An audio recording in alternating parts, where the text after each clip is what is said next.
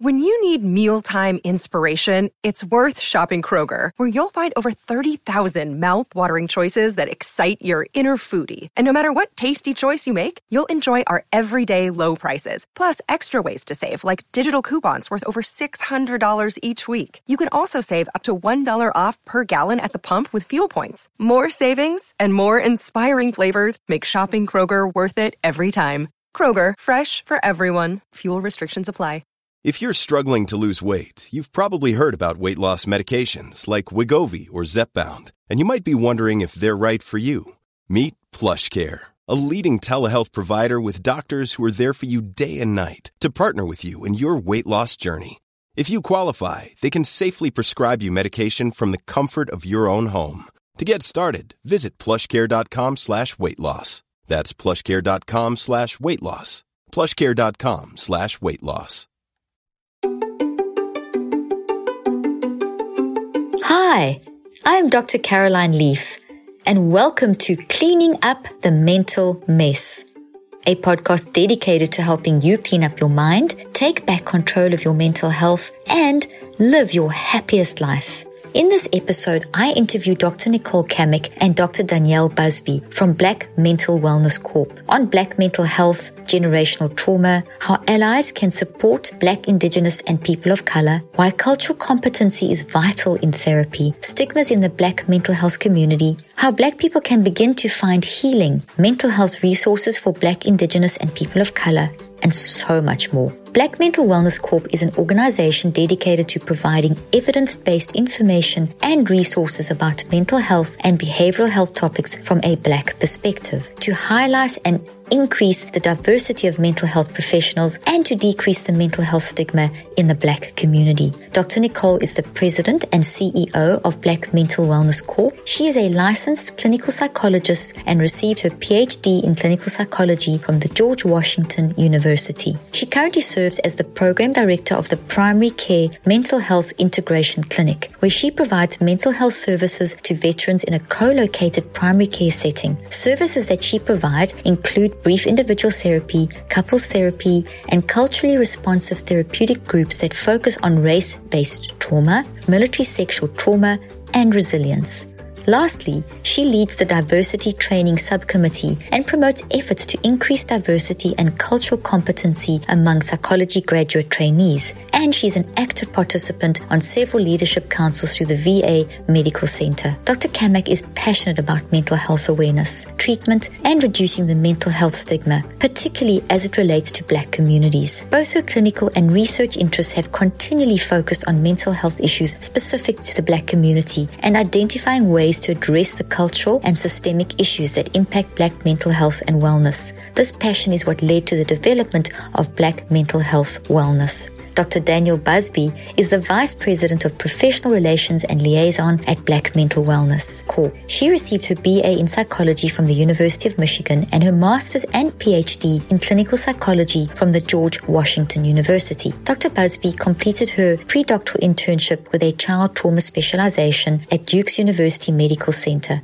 Additionally, she completed a postdoctoral fellowship at Michigan Medicine in the Department of Psychiatry, where she was awarded a recipient of the National Institute of Mental Health Research Supplement to promote diversity in health-related research. Dr. Busby is a licensed clinical psychologist in the state of Michigan and in the state of Texas, where she currently resides. Currently, Dr. Busby is an assistant professor at Baylor College of Medicine, Texas Children's Hospital in Houston, Texas. In this role, she primarily serves youth and families through the Trauma and Grief Clinic and is in the early stages of developing a clinic specific to youth depression and suicide prevention. Dr. Busby's research is centered on examining barriers to mental health service use, specifically amongst Black college students who are at an elevated risk for suicide. Additionally, she has led and contributed to scholarly articles and research presentations on child trauma, youth suicide prevention, racial discrimination amongst Black youth, and the psychological effects of neighborhood stresses, such as community violence exposure among African American adolescents. Clinically, Dr. Busby's expertise is in trauma-informed assessment and intervention, evidence-based clinical clinical practices and suicide risk assessment and intervention. She's passionate about decreasing barriers to mental health service use for underserved patient populations and is committed to continuously bridging the gap between research and clinical practice. If you enjoy my podcast, I would really appreciate you leaving a 5-star review and subscribing to my podcast, and share episodes and this podcast with friends and family, because let's be honest, we all know someone who needs help with their mental health.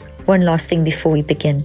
If you would like to receive text messages from me with mental health tips, exclusive content, insider access to sales and events, and more, just text Dr. Leaf to 833-285-3747. The details will also be in the show notes.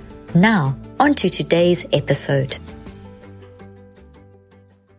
Well, welcome Dr. Nicole Comack and Dr. Danielle Busby. I am so thrilled and honored that you are going to share my platform with me today. I want you to use this platform and I want you to speak from your heart, and we've got a couple of questions, and let's just dive into this incredibly important conversation in this incredibly important time. So welcome to both of you. Yeah, we're happy to be here. Thank you. Oh, no, it's so great. It's so great to have you here. Okay, so can you just start by telling my listeners and viewers a little bit about yourselves and what you do and what keeps you motivated? Why do you do what you do?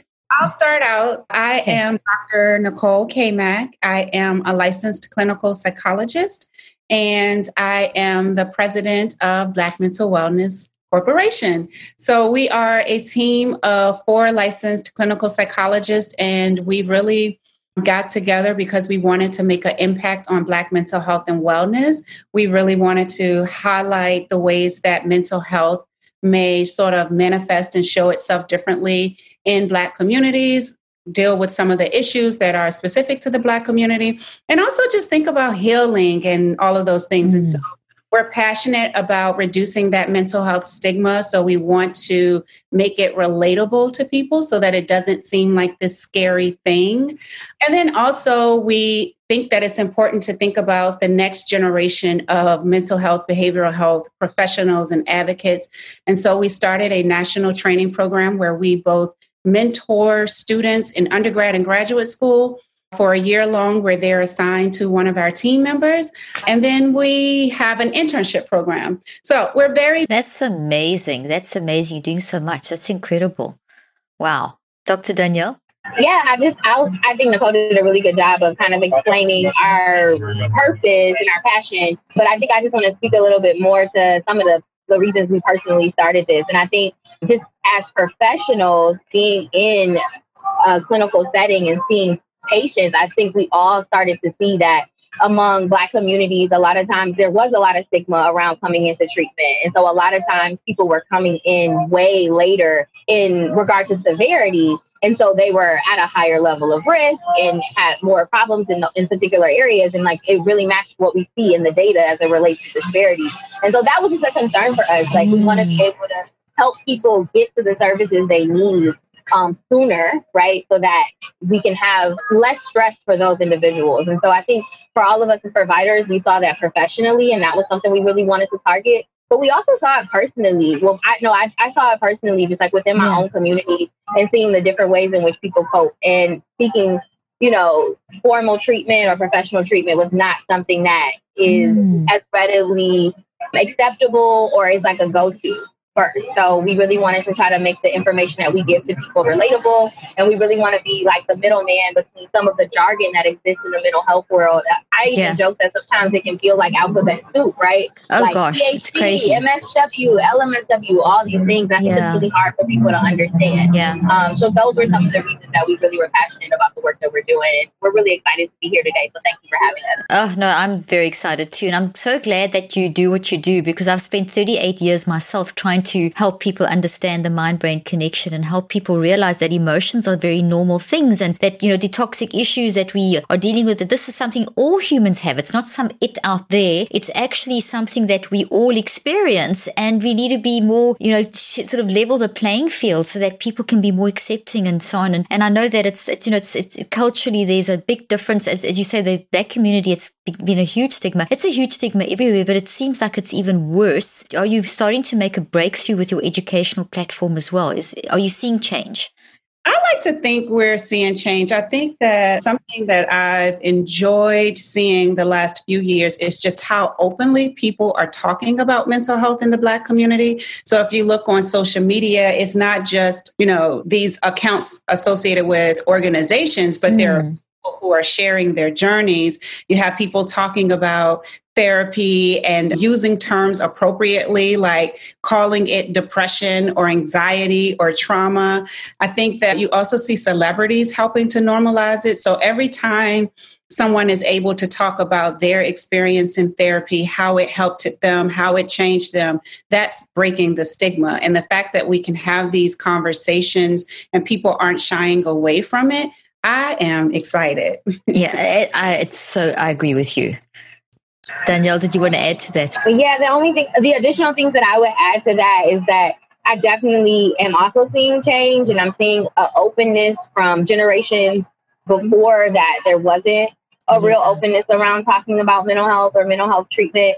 And so that definitely excites me. I think just through the work that Black Mental Wellness is doing and the range of partnerships that we've had, I think we're beginning to, really tackle that stigma even more. And so that's amazing. I don't think it's, a fix-all everything. No, it's going to take time. Think it's a step in the right direction. Yeah, that's amazing. Well, that's especially in the current climate, which is an insane current climate, but it's also a good thing because there's an awareness created. And, I know as a neuroscientist that I've done years of research looking at how the science of thought. So you can't change these non-conscious implicit biases unless you're consciously aware of them. So this conscious awareness that we're seeing now, we can't let it just be a blip and then go back. We have to accelerate. We have to make sure that we get that change, constantly climbing. So the more discussions that we have, and that's why we've made a decision as an organization to be an ally and to make our platform available to try and get this discussion out there. And we just got to help each other. And that's so there's a lot of questions around that I want to ask you. But my first question I want to ask you is, why has it been such a stigma in the Black community? I mean, I know it's across the globe. 60 years ago, it was not like this in the white community. Then it became a stigma because of the way mental health has been managed and the narrative and everything around it. But specifically in the Black community, I've interviewed quite a few people now, and it's really an issue that you're just supposed to be strong and cope kind of thing. Well, why is it like that? What is the story behind this? I think it's really important to situate that question in the correct context historically, right? And I think if we're honest, not even just mental health, but the health system in general, there are so many historical accounts of mistrust, of instances in which would create mistrust for people in the community. And I understand the mistrust.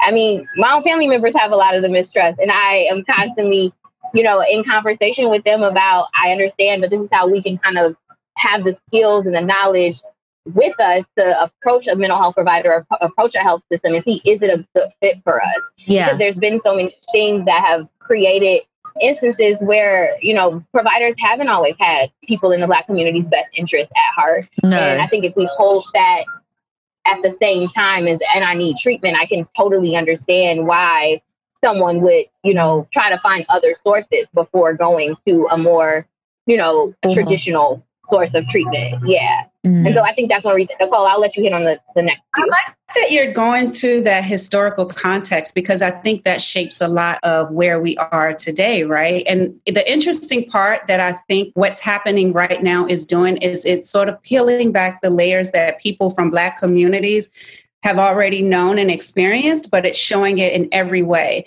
So for as much as we can say there's this historical context of why there's a stigma in the Black community, you think about the Tuskegee experiments. And I remember when I worked on a project with NIH, like after I finished undergrad, I did like this program, and we were in the communities in Baltimore, and they talked about like, oh, we were a part of these studies, and they came in and they like got what they needed and they left us. Or they felt accused, or just things that have happened historically. But for as much as we think about the historical factors, right? Think about healthcare now and the disparities in healthcare and how providers miss key components when it comes to Black people.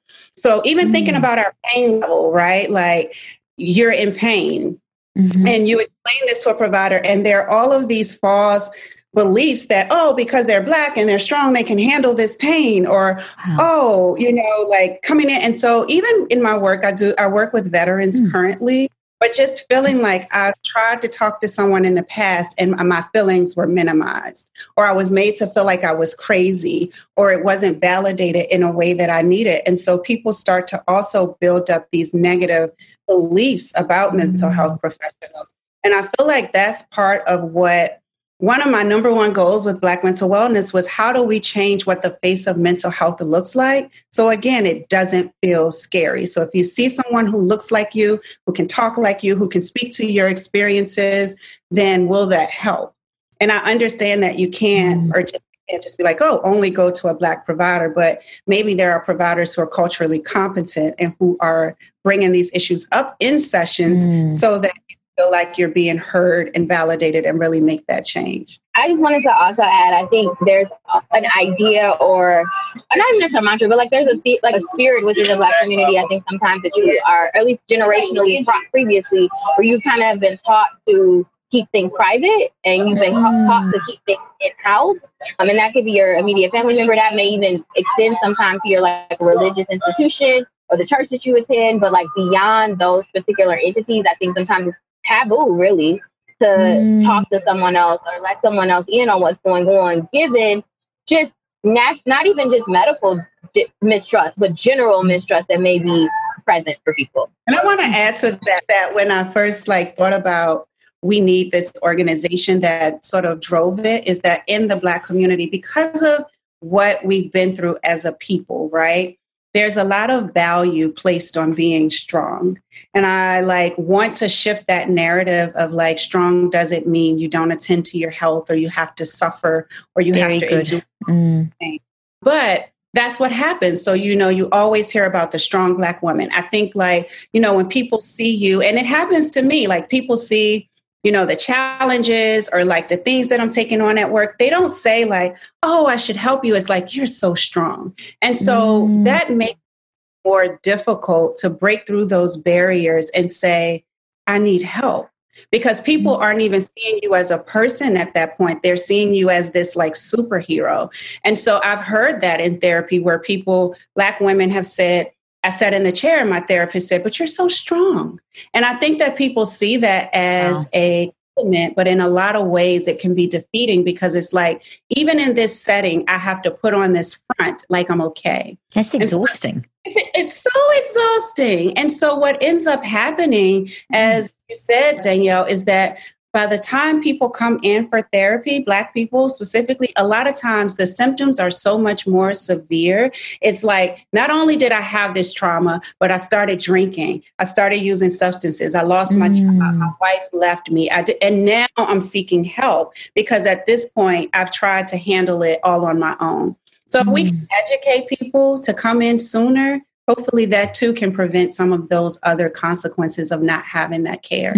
So it's those perceptions and those labels and those perceptions of what a Black woman is or a Black man is or what that limits people. Those labels lock people in, and it's kind of defining someone. You're putting a definition on someone that's not true, and then there's a value attached to it. So people can't express themselves. So I've got to be strong. So I can't cry, or I can't say I'm tired, or I can't say I'm feeling this today because of this situation, because you're kind of not allowed to. You're not getting permission to feel that. But we've got to give ourselves. We've got to have that compassion for ourselves and with each other to give ourselves permission to feel and to express those feelings and describe them. And that hasn't been happening. You're exactly right, because I think about Black men as well. We talked about women, but this idea that masculinity is based on not having emotions, right? Gosh, it's so insane, isn't it? You can't express emotion. As a human, you can't not have an emotion. Seriously? You're in this field, right? It's what do you mean? We're human. So of course you have emotions, and that is healthy to express those emotions. But most importantly, feeling safe to be able to do that without having your identity, your manhood, your womanhood, your role as a mother, your role as a wife questioned because you're having those emotions. Yeah. Wow, so it's almost like redefinitions are needed, and that's a lot of education. It's a lot of discussion. It's a lot of taking away these perceptions and redefining them.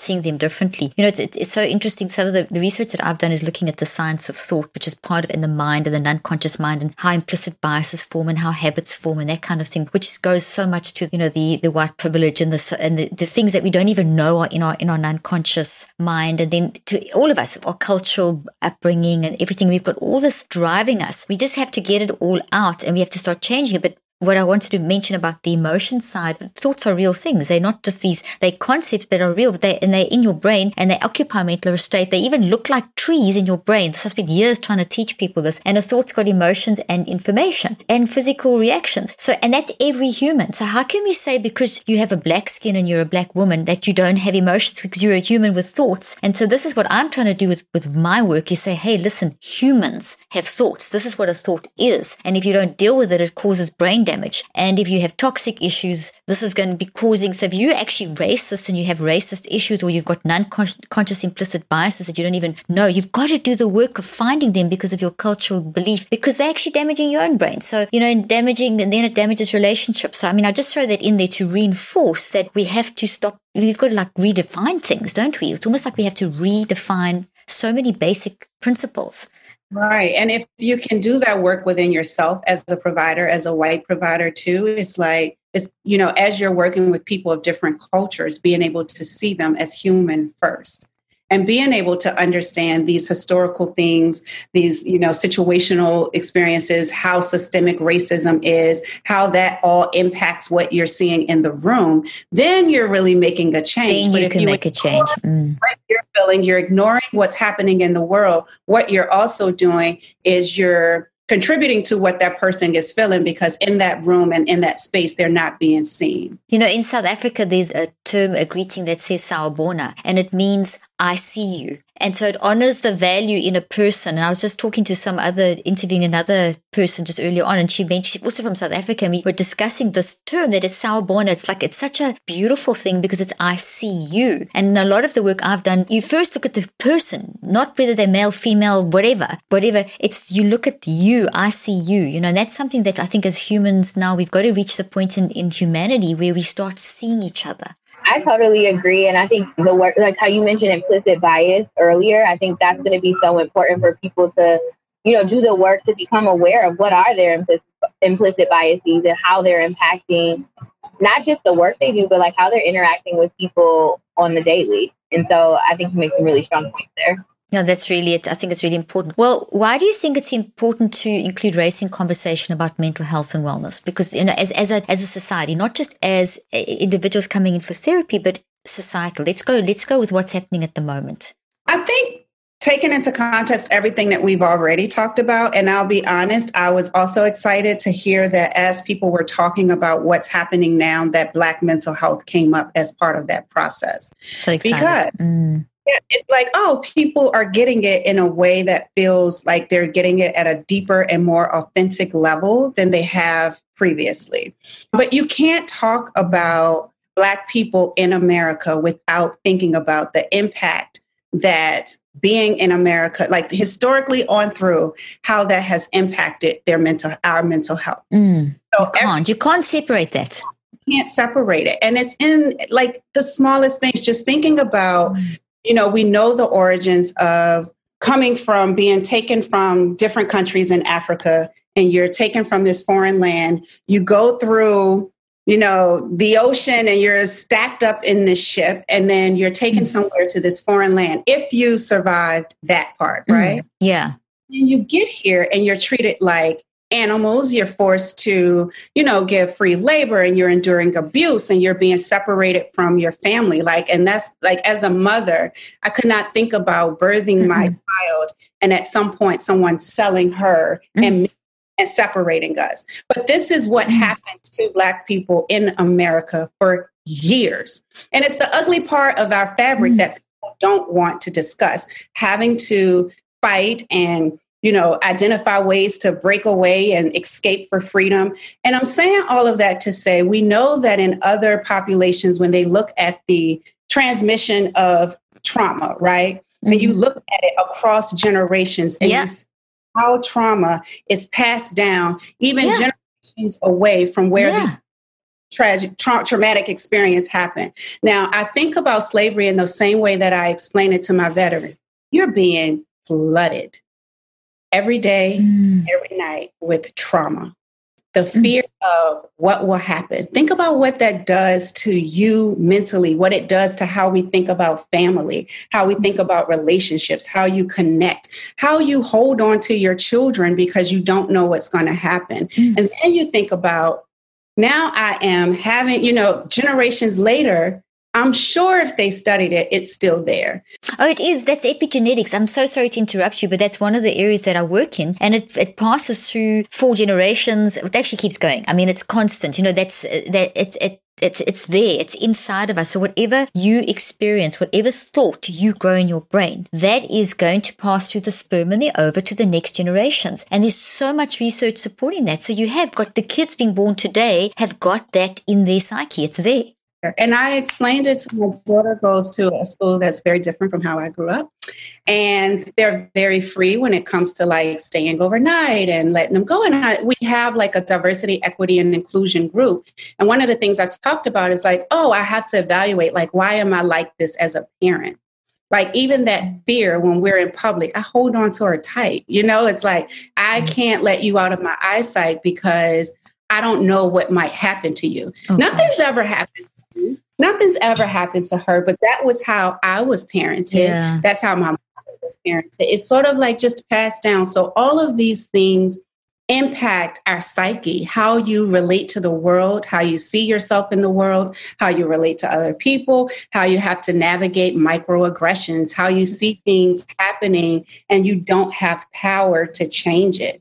And then if we bring it to present day with George Floyd, I feel like it was catalyst of what's been there. It was an explosion. The volcano exploded. I can't take it anymore. And so if you as a provider, just thinking what that does to people, but then if you think as a provider in the therapy room, how can you meet with someone and not think about them within these contexts and at least figure out what it means for them? If there's one mineral you should be worried about not getting enough of, it's magnesium. Magnesium is a great mineral for helping reduce anxiety and stress because it plays a major role in calming the nervous system, and magnesium can aid in improving brain function. That's why I'm so excited to tell you about a new magnesium product I've been taking now, and one I really love called Magnesium Breakthrough from BioOptimizers. Go to www.magbreakthrough.com/leaf and use the coupon code DrLeaf10 to save up to 40% off select packages to get the most full spectrum and effective magnesium product ever. The link and offer details will be in the show notes. When I do my clinical trials, we look at a case study, an individual within their narrative. The most important part of my research is the person's narrative and their context. And if you don't consider that, you can't measure a person, because the whole move with research, even in psychology, psychiatry, etc., is not done properly. It's done, but there's numbers. You're not a number. You're an individual with an individual story, and we have to look at narrative and context within each person. And it's so logical, but it's not being applied, is it? I think when the question you asked about why is it important for us to be having this conversation about mental health, about wellness largely, and I think I'm happy to see that this conversation is starting to happen, but I think we need to start having this conversation in the context of health overall. I think a lot of times I think this is really important, because not just because we need to talk about mental health specifically, but because your mental health is going to directly impact your physical health. If we look at disparity around different health conditions, and if we were looking at differences by race, we see very clear indicators that certain groups of people have higher rates of X, Y, and Z compared to others. Mm-hmm. And I can't help but make that link in that, because certain groups of people, particularly Black Americans, are experiencing so many ranges of stressors in this country. Some related to race, some related to SES, some related to not really being integrated within these larger systems or being considered in these larger systems.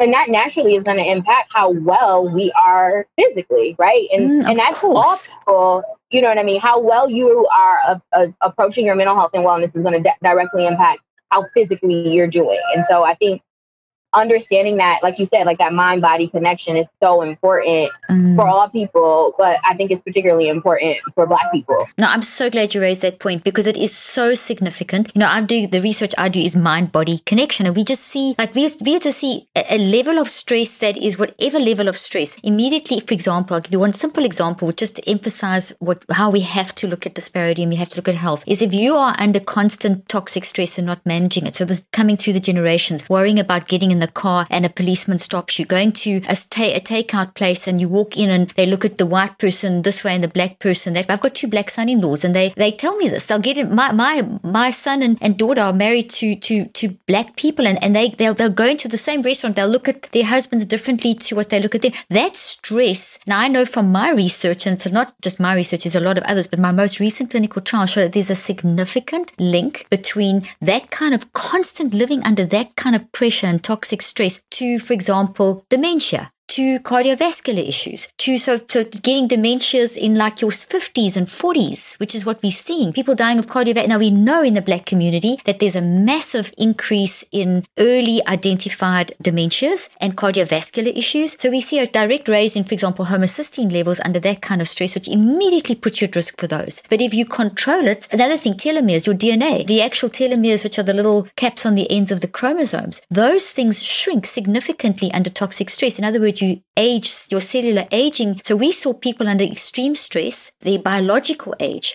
was 20 years older than their chronological age. So now I'm thinking, okay, so if this is what people are experiencing, now we translate that into a constant state of stress that the Black community is living under because of racism and et cetera, and the whole everything that we know. This is the risk. This is why, we can't ignore this. We have to do something about it. So I'm really glad you raised, I get so passionate about this because it's just got to change. And the evidence is there. Look at COVID. Who's getting hit the worst? But people ignore it and they don't see it as evidence and they don't see the ways that they are contributing to what's happening. So I work in a primary care setting and you see the Black patients, they're like disproportionately dealing with like dialysis and they're like you said, young.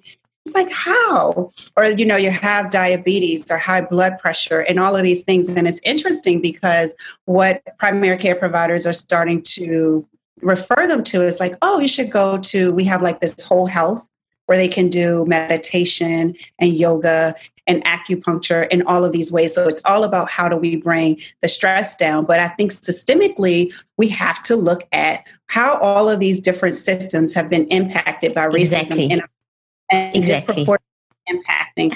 You have to find the origin, don't we? We can't just put a Band-Aid on the wound. So yes, we need all of those techniques because you've got to help people cope in the situation. But it doesn't mean we don't pull out the root. We have to still...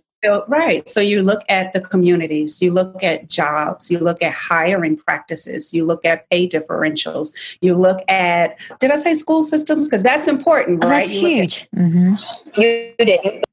You look at that. It's just like all of these factors. And it's like, you're fighting through life, essentially. That's heavy. It's heavy. That's terrible.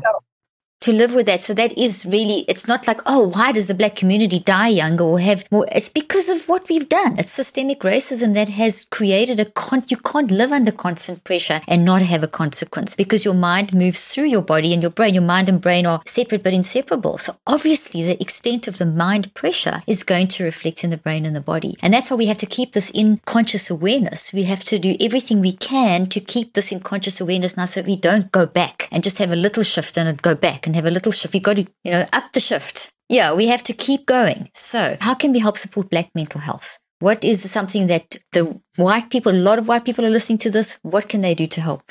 I think step one is just what we're doing right here is having education. Because through this, you can get the education and then you can start to have those sort of internal conversations with yourself about where are those areas that I need to grow a little more and I need to learn more, or what are some ways that I can improve how I think, what I do to change the systems that I'm in. What can I, like you just start to think about it differently. If we're all being honest, you can have those clear steps of this is where I can make an impact. I can directly change, my hiring practices. I can make sure that I diversify the leadership in my company. I can make sure that the education in the school system reflects the total school and the truth of the children that are in there and not just one population. we can make sure that we're providing access to care and for quality care and making sure that people have access to it and can afford the mental health treatment that they need. We can fund small businesses. We can fund organizations that are out here doing the community work where they will connect providers to those who need them. There's community programming. We think about budgets. It's like so many ways that ways. So I know like people are like feeling like, oh, where do we even start? But we all need to start somewhere because the system is targeted from different sort of standpoints. I was just going to add, I just think it's so important for people to figure out what their lane is going to be. So I think a lot of times when we're having these discussions, it feels overwhelming because you're thinking about all the different ways you can begin to do the work. And I think really figuring out what is my skill set, what do I offer, what is a strong point for me, and then like taking that lane and making it your charge in whatever particular way that's going to address like these larger systemic issues. And I think a lot of times we think about how can I do this one thing, or how can I have this one group come in and talk to us? But like, how can we integrate it, right? Like, how can this really be about a part of the fabric of the work you do and not an add-on? Because I think that experience that's key, is part of not an add-on, but part of the fabric. Right, we're a part of the fabric because we've been a part of the fabric, right? Like exactly. for years, and we haven't always felt that we were. And I think if people can be intentional about like, how do I truly integrate these ideals, these principles into the work that I do, we'll see greater change. And I think people will be more personally connected to the things that they're doing, and it'll be a part across their system. It's not just this thing I need to do to check off my list. And not that I'm saying everyone does that, but I'm saying in general, if we really want to embody the things we're talking about, we're going to have to make it bigger than the month of February or Minority Mental Health Month, or, you know, these things that make you think about particular groups. So that would be my addition. I love that. So if I take what you both said, it's a situation of educate, which is what we've chosen to. I don't know if you see on our social media platform what we've decided. We've chosen to educate people, be an ally. There's so much out there because there's movies, there's books, whatever. So we're doing a challenge. I'm doing a challenge with Michelle Williams over the next from 22nd to 21 days where we're going to detox our minds to detox society. So we're going to try and help people to have the courage to dig deep and find that systemic implicit biases you don't think you have, but they're there to the point of, you know, like just as you say, that are you looking at your black employees differently to your white employees? Why do we, you know, it's not like an add-on. I love that you said it's not an add-on, it's a fabric. So we can take what you said and we can actually say, okay, well, this is how the company runs, or this is how the organization runs, or this is how whatever runs. Is it the same for all humans, or am I making a difference? Is there a difference between how you treat whites and how you're treating blacks? You know, it's those basic things that we could educate and stand back and look at how things are actually being run right at the level of how the fabric is being weaved together. And if we do that as a conversation, it takes courage and it's going to take a lot of looking inside of ourselves, but that's how we grow. That's what humans are supposed to do anyway. And we can do it together. It's not like we're doing it alone. We can do it together. We can come alongside and do that together. You wrote a phenomenal article that you contributed to for HuffPost, and I love it. And it's something that we're going to put the link on the show notes. And I want everyone to read it because you also you give a lot of advice there about how to just listen. You know, I love that. Can you talk about that as well? You know, the validation of what you're going through, etc. I grew up in South Africa. I saw apartheid. I worked for 25 years in the pre-transition and the post-apartheid era, and I saw the effects of racism. But I could go home at night as a white woman, even though I was in the community and my husband was building houses and whatever in education and mental health. But I could go home at night. So I cannot understand. I just saw the effects and it was horrific. So how do we listen properly and get that empathy that we need? Because empathy will drive the action. It will keep things in the forefront of our heads that we do stuff. Yeah, I like that. I think it's just what you said, like in part of listening, it's not listening to, I think sometimes what happens in this conversation is, you know, if I as a Black woman share my experience, and I'm sharing it with a white woman, they may take like ownership or have guilt or have other things get in the way or try to justify or minimize. And maybe that's some of that discomfort that you're experiencing. And it is going to be a very uncomfortable discussion because it's uncomfortable being a Black person in America for many people. It's uncomfortable living through a lot of the experiences that we have. And so I think when you listen, it's just listening to, again, see that person, to hear that person, to listen without judgment, to listen without trying to justify or explain away, but really to understand, if I can hear you and if I can see you, then maybe I can understand what your experiences are like. I can understand that, what you're going through, how it impacts you. And then I can start to realize, wow, this is how big this problem really is. And here are some ways that I can be a part of changing that. And so listening really provides that sort of safe space and shows that you are interested, you care, you're aligning with that person, you see that person is important and what they're experiencing is important. But most importantly is you're learning. Because I feel like for so long, experiences have been things that have been shared among the Black community, but other people may or may not be privy to it or may not have to. I shouldn't say privy. They haven't had to deal with it. And that's where you have the privilege of not dealing with this. For Black families, you don't get that privilege. How we raise our children, how we communicate to each other, how we act in public, how we carry ourselves at work, how we, stay safe in places where you don't know, is it okay to be here? I grew up in Virginia, and there are places that you go, 30, 40 minutes outside of Richmond, and it's like, this doesn't seem like a place for Black people. I have to think about that. Wow. So I think listening. We need to hear that. We need to hear that. We need to feel that. I totally agree with Nicole from the standpoint of listening is so important and really making space for someone to truly share their experience in a way that you're not justifying. You're not trying to work through your own stuff in that process. But I also think to proactively take your own steps in educating yourself is also really important, because I think what happens a lot of times in the Black community, I feel like for the Black community, you feel the pressure of other people to ask you to educate them on that's the too much, experience. yeah. And while we want to, of course, share our experiences to whatever degree, it's still a lot of pressure involved in that. So the ways in which you can do your own work, like the webs, going on Google and the books and the movies, there's no excuse for resources here. Right. There's tons of ways in which you can kind of do that work. Yeah. And I think coming to someone when you're listening to, you don't have to showcase you've done the work, but kind of acknowledge this isn't for you to teach me everything. These are kind of the steps I'm taking. And so do that for yourself. What steps am I taking? Am I leaning on individuals only to educate me on certain experiences or just to learn from? Or am I taking proactive steps to genuinely model, not just for youth, but for my peers or whatever, that this is how you proactively take the steps to do better? And you don't, and to accept you're not going to do it perfect, but you're making that intentional effort and you're doing that intentional work. I think is also what's really important. That's really. Add to that too is when we're in these spaces, and again, I want to emphasize that just because you get to a certain level or you have a certain education, it doesn't mean that these experiences aren't still there. So that's very good.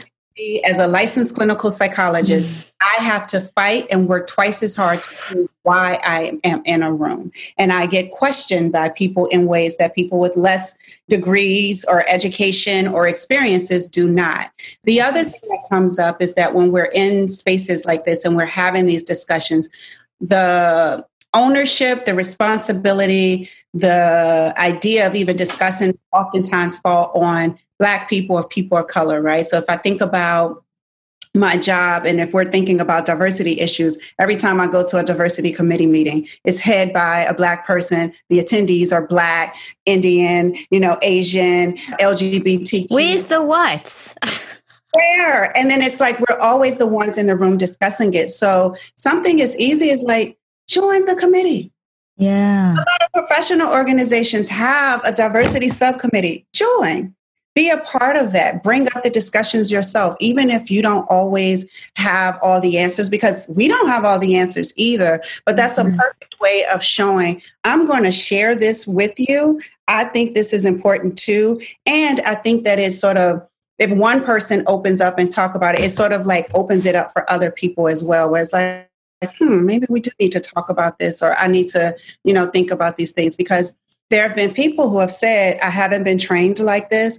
I don't know how to do this work. And it's like, well, you don't get the luxury. Again, that's that privilege. That's the privilege. So if we don't listen, we don't know. So you just have to listen and hear, be part of these committees, be part of these conversations. We need to be having these conversations. We need to hear, and then we need to educate ourselves.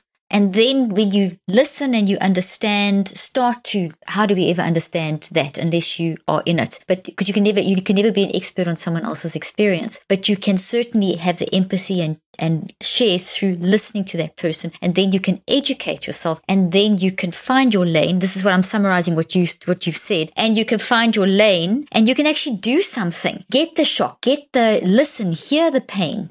Then, hear the pain, educate, and get your lane. Hear the pain, educate, get your lane. We do that together, and we can start moving forward. It's there. It's just, and to have more do you need to say? Take this away. You lead this now. Say what you need to say. Share. Nicole, before you jump into additional things, I just wanted to make one more comment. And I totally agree with much of the summary that you gave, but I think it's important for us to hold the fact that in this country, Black Americans have been through, yes, a lot of pain, but at the same time, without giving this narrative of strong Black man, strong Black woman, but at the same time, acknowledge and accept there are so many stories of resilience, so many stories of joy, and it's not all I have a desire to come from a more strength-based model, and that there are definitely things that we need to work on, but there are so many strengths that we already hold within our culture and within our way of being, and so I just don't want to, I never like to paint the story as all pain, but I think for all people to hold both at the same time is really important. And I think it humanizes us in really real ways. I love that, because then you see the resilience in humanity to overcome adversity, and how we know all the research. I mean, you girls are totally educated. You're both doctors. You know that adversity will breed resilience. So that's what you're saying, Dr. Danielle, is actually to understand that adversity has also shown a level of resilience that's also educational for others. I love that, to focus not just on the negative, but on the positive that's come from adversity. I think that's the core of Black people, right? We're going to find a way to unite, to find the joy in life, to connect to people, to dance, to sing, we're a community in so many ways. And maybe part of that humanity is not for us to know, because we know that about ourselves. We know that about Black people. It's just this aura that we have when we're around each other. Right? I think people need to see us in that way. And that we are full beings. And if Black people in America are able to still have the joy and the family, the spirituality, the core values, to be able to maintain a family despite those times when families were ripped apart, and you're still doing that and smiling and laughing and being, finding that's unreal. Imagine if there were true support and changes in a lot of these systemic things. So I think that's the beautiful thing about Black culture, is that we find that joy despite the pain, but that pain doesn't hurt. That joy in community, I love that. That's really amazing. In quantum physics, there's a principle. Quantum physics is called the science of thought, basically. And there's one quantum physicist who always says it's not about you, it's about you in the world. And that's kind of what you've just said. And if we can just, the you is everyone. But at the moment, everyone isn't being considered. My son-in-law was using the example of, there's been this whole thing when people say Black Lives Matter, and then everyone's responded with All Lives Matter. And I mean, we had so many people climbing into us and unfolding us and getting mad and saying God doesn't see different color is an honoring thing. It's so important to actually see color, because diversity is so beautiful. There's no value. There shouldn't be value judgments in difference. And my son-in-law was saying that it's like an emergency room where everyone needs attention. Everyone's there in the doctor's room, and then someone comes in bleeding and they're on an ambulance. Obviously, they're going to get attention. So that analogy's been used quite a lot across social media. And that's what we have to do. We have to look at, in order for us to be human, we have to address what's bleeding. And so we have to focus on that. So you have to look at that, and you have to see that, and what's wrong with that, and why they're bleeding, and how can we fix it, and what can we do to prevent that happening again, and that kind of stuff. So I don't know, just a sort of an analogy that pops in my head at this stage. It's coming back to that being decent humans. For sure. I just I made commentary of parenting.com article, and they were asking me about tips to share about how to raise a racially conscious child, right?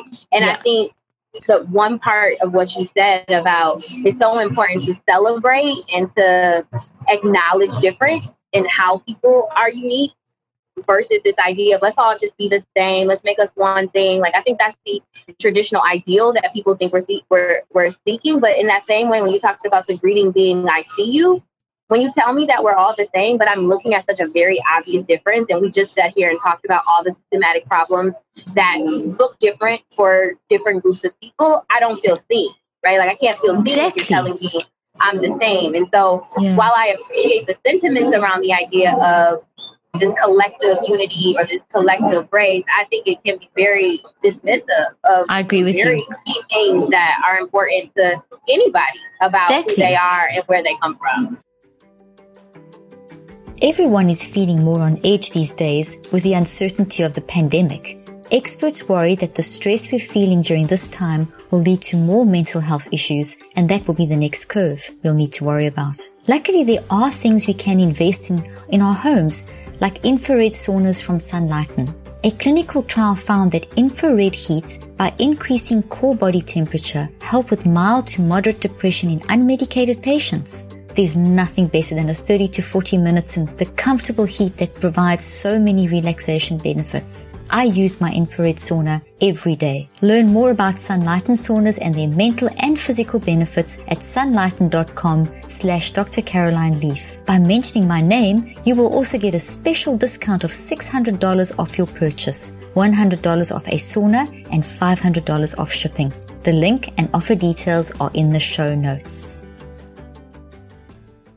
I mean, one of the deepest things that people say, the work that I've done, when my patients would come to me, one of the first core things I'd have to work on would be identity. And that value that was shot. I mean, people's identities were shot. And if you don't have your identity, you don't want to live. And I know you work, Dr. Danielle, with suicide. You've done some stuff with suicide prevention and that kind of thing. And I've done some work in that area too. And no one wants to be seen as just, oh, I'm like everyone else. It's the most basic human thing that people will say, this is how I see it. I mean, how many times do you do it within your own family, where you'll turn to your husband or your wife or your kids, or, let me say my say. This is how I see it. We want to be seen. So if that basic thing is there, we've got to acknowledge the beauty of the different races and the cultures. It's incredible because each one is enhancing. I don't like competition. I like enhancement. And I believe that our society needs to shift towards a philosophy of enhancement, because enhancement, I see you, and I see you not as a threat. I see you as something. I see your culture, your belief system, whatever, as something that enhances mine, not threatens. But whereas competition implies threat, enhancement implies that I see the value and I can learn from and that's how the science shows as well, the quantum physics, also all of the neuroscience. When we enhance, we grow, we improve. As soon as you are jealous or envious or judging or putting a value difference, you actually cause brain damage. We told people this message: every time you judge someone or you don't celebrate someone for I see you, the Sawubona concept, you're causing brain damage in your own brain. And I'm thinking maybe that's how to get people's attention, is like, do you want some brain damage? Well, then judge someone, I love that. I didn't know that. And then if you take a lifetime of judgment, that's even worse. So exactly. I agree. Yeah. In seeing our differences, it's like you said, it for as much as we're different, it allows for a deeper level of connection. So when I can learn about your culture, your experiences, your values, then it's like, oh, wow. And then it's interesting because for as much as we're different, I joked with my friend, she's like, I want to buy, can I send you dinner? I'm Jewish. This is what we do. And I'm like, that's what Southern Black people do. You send food whenever something happens. And it's just about the commonalities as well. And it's like, if we can see that, then we see where we're different, but also different ways that we can make connections and truly understand each other. That this is just, Black, white, Latina, Asian. It's like, oh, we're a people. We're human. We're a people. Express that, right? And each different color in race is going to enhance each other. And that's exactly what the brain science does. If you celebrate someone else, you actually improve brain health dramatically. Your brain looks different. So that means your decision of your mind is going to bring brain health into your brain and your body collectively, and changes your hormones. It changes the homocysteine levels. It changes your telomeres. I mean, these are really basic scientific facts that need to be, I believe, this is from my angle, need to be added to the discussion on races. We need need to bring in these very strong scientific factors, that we don't separate out the psychology from the impact that it's having on our biology and the importance of enhancement. Gosh, this is okay. Danielle, tell us a little bit about your work with, I know that because I was reading here about that you look at Black college students who are at an elevated risk for suicide. Yeah, absolutely. So I received an NIMH Diversity Supplement Grant, which is during my postdoctoral year at University of Michigan. I worked with Dr. Cheryl King there, and she's a leader in a lot of suicide prevention work around adolescents. But I really wanted to look at college students in particular. I think that's a very unique developmental period. I think that's a time that a lot of transitions are happening around identity and around change. And I was really interested in understanding for the Black college students in particular, like what are the things that get in the way of seeking services. So it's actually the top finding we found was that it's perceived need. There's it's a general consensus within that, like, I don't think it's that bad. Like, we've kind of been through a lot of tough things and we've had a lot of tough experiences already. So whatever mental health risk factors I may be experiencing right now, and these are all people who are at elevated risk for suicide. And so that means they either screened for a past suicide attempt, they had a high depression indicator, or some sort of substance abuse, past or current. And so these are people that are already exhibiting higher rates of risk. And even in that, this group in particular is saying that they don't really perceive a need for treatment. And I think that just kind of aligns with much of the work that we do with Black mental wellness, in that even when symptoms are present, even when resources sometimes are present, because on a college campus, most times there are like some sort of free, it's mostly a limited number of services. Yeah. But I was trying to think about how do we control for that access issue, right? And I think about a college campus in that way, because at least you can go to the local college counseling center, and to know that those students are still not seeking services despite their high risk was just a really big concern for me. And in general, I want to do work that's going to help eliminate barriers for, Black individuals, but honestly, people that have this elevated risk. When we talk about trauma, when we talk about suicide risk, like, those are the groups of people that I think need the help the most, and oftentimes are the groups of people that are the last to receive the help, or are the last to even go about attempting, right, to receive services. So that project, that was kind of like the focus of the project, to understand suicide risk more globally. I have some other articles that I wrote that kind of looked at that intersection of not just race. I think we talk about ourselves around identity in an isolated way, like I'm a Black American, or I'm a woman, or, I identify with a group. And I think the truth is that no one person is coming into a space as one thing, right? We're coming as a collective, everything that we are. And so this work was looking at the intersection of race and identifying as someone that identifies as LGBTQ, and thinking about differences in that way. And so that was kind of the area of that project. I still have a high interest in suicide risk and intervention and treatment. At my current position now, I'm developing a clinic that's specific to depression and this kind of like suicide risk piece of things. Wow. And did you find that in your research that there's a higher risk for suicide amongst Black college students than white? Or is it kind of the same? Or is it the treatment access? What are the variables? So in that study, I only looked at the Black college students. So it wasn't about comparing it to other races. And I think sometimes that's another thing in research. I think a lot of times there's a lot of work that's done at like looking across race differences, and we identify that they're there. But I think there needs to also be more work about really understanding the experience, the unique experience of Black students or Black people in general, and understanding the diversity of the Black community. I think we all think a lot of times that, the Black community is one way, but like within our community, there's so many different variations that I think make us such an awesome culture. And when we say Black, we can be talking about Caribbean, like someone that comes from the Caribbean, someone whose family has immigrated from the continent of Africa. And I just think when you look at one group in its totality and not just like, let me box you so you're not going to get the correct results. No. I think we get more rich data. And now you talked about, like, I start with a narrative in all my family, in all my patients or my case studies.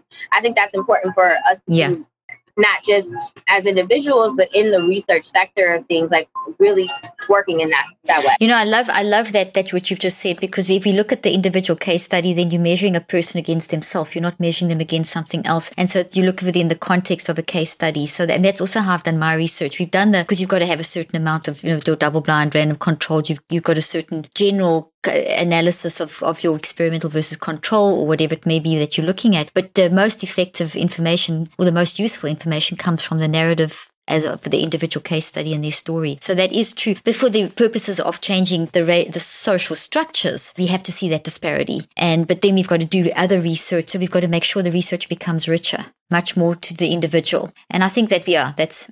I was going to say that researchers are actually being intentional about recruiting diverse samples. I think a lot of times when we think about research studies, they're predominantly white. And I think that's another reason why some of the mistrust is existing within the Black community, because even the data we're using to make some of the decisions you're making about care are not coming from necessarily a large sample and what we would consider to be an appropriate amount of power, right? Like to really answer this specific question. So if we're not, I think there's still, I think it's so important for people to find their lane. Like if you are a researcher, that's an example of a very clear way you can be more intentional. Do some good research, about the work you do and be more inclusive.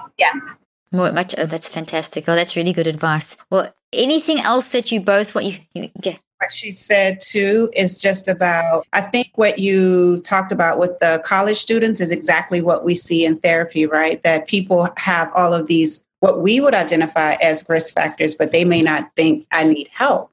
And part of that is that education, right? About what therapy how you can use therapy and when it can be useful and what indicators of therapy. But I think that for a lot of Black people, when you're used to enduring stressors or what is, what's normalized around you, and not saying for everybody, right? But just saying that when you're even going back to the whole strong Black woman, strong Black man, or being able to endure a lot of things, then you may not even look at it as this isn't normal or this, I can seek help at this point. And so making it okay. It doesn't have to be this big catastrophic thing before you seek help, but that you can actually seek help when you're struggling in college or, you're having a anytime. Life. Or you just need a thought partner. Everyone's backing. You got to, I always say to everyone, listen, it's a human experience. Depression, all of us, anxiety, this is what we're all experiencing, but it's different in everyone's story. And we need to accept that. We need to make it that I think that the problem that I see a big part of the problem is the narrative of saying that it's that it's a clinically diagnosed depression. It makes it sound so scary. So people, and then all the connotations that come with it. I mean, it's worse for the Black community than the white community, but it's bad enough for anyone with a mental health. Someone's having a breakdown, the police turn up. I mean, you're already having a breakdown, then it gets even worse. And how many times have we know the story, what happens in mental health and the police situation's been called in. That's got to change. Mental health requires compassion. If someone's depressed, it's not an it in their head jumping out. It is actually a story, that person's got a story. There's something going on. They need compassion. They need social workers. They need psychologists. They're not police locking them up and making them even more fearful and stuff. We've got to change the whole narrative of mental health, and then it'll carry over to, and it shouldn't be just the narrative of mental health for Black people. It should be the narrative of mental health, because you've got to then stop making that distinction. It goes to your research point. We've got to be careful that we don't have like one set of rules for one and one set of humans have mental health issues. We have since the beginning of time. It's normal. Life is tough. And there's different experiences for each person. So let's just all accept we're all crazy and let's all help each other kind of thing. That sort of philosophy. I think we've got to change our philosophy so strongly in the world of mental health. Well, is there anything else would you like to say, just in a closing statement, either of you'd like to make? I mean, this is only the beginning of a discussion. I think we need to have a lot more. I'd love to have you both back on again and, take this discussion further as well. It would be amazing. But if there's something that you'd like to say. Yeah, I just wanted to let everyone know about resources that we have available on our website. You can visit www.blackmentalwellness.com and you will find a range of resources specific to specific mental health disorders, as well as general coping strategies specific to COVID. It's a plethora of resources, and make sure to follow our social media pages, Black Mental Wellness, where we kind of do a more layperson's way of explaining certain things or connecting with people. We're currently in a Let's Just Be Honest campaign, which is all about how we use art to heal and how we use art to express. And we try to really model expression of art through our merchandise line, Authentically Me, where each of us have shared a personal story about why whatever the saying on our t-shirt, and you can visit our website to do that as well, really represents our personal journey with mental health and wellness and just a piece of why we're so passionate about what we do. So if you can check out our website, we would love that. You can support us in those ways. We would really appreciate that. Nicole, if you have anything to add, please feel free. I mean, you summed it up so perfectly. But thank you for sharing your platform with us. I love it. Of course. Of course. Are the conversations that make change, and I really felt like we could talk and be really honest. We're sharing platforms just to be able to say, this is a different perspective, and it gives people a chance to listen, like we said, but that we can all come together and sort of think about, now, what do we do with this information? I think it's, think about culture, educate yourself, get resources. And then for the people, like, we all can benefit from therapy. It doesn't mean that you're crazy. It doesn't mean that something's wrong with you. It just means that you're a human having an experience. Exactly.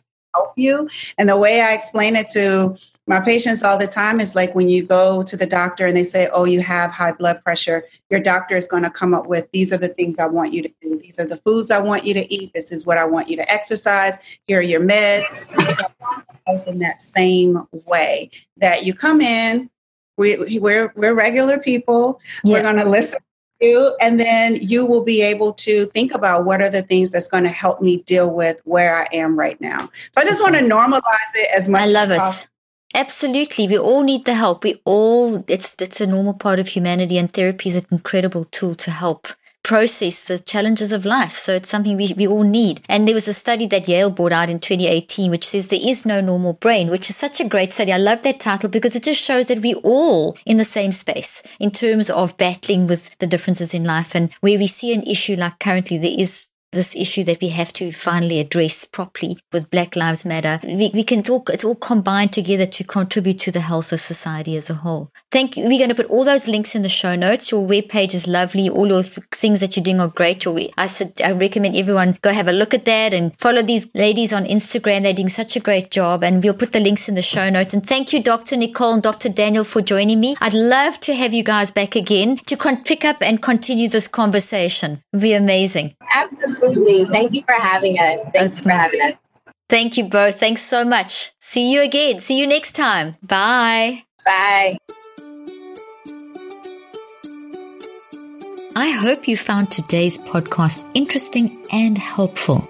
If you want more tips and help with managing anxiety, depression, and mental health, be sure to visit my website at drleaf.com and to sign up for my weekly newsletter, where I also include a schedule of my speaking events and so much more.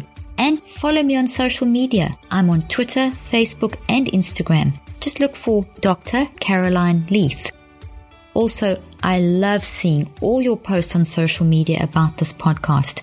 I love seeing what resonates with you and what you've learned. So be sure to continue posting and tagging me and letting me know what you think and how these tips worked out for you. And don't forget, leave a review and keep spreading the word about this podcast. Thank you for joining me today. I really hope you learned something new and helpful. Till then, I'm Dr. Caroline Leaf.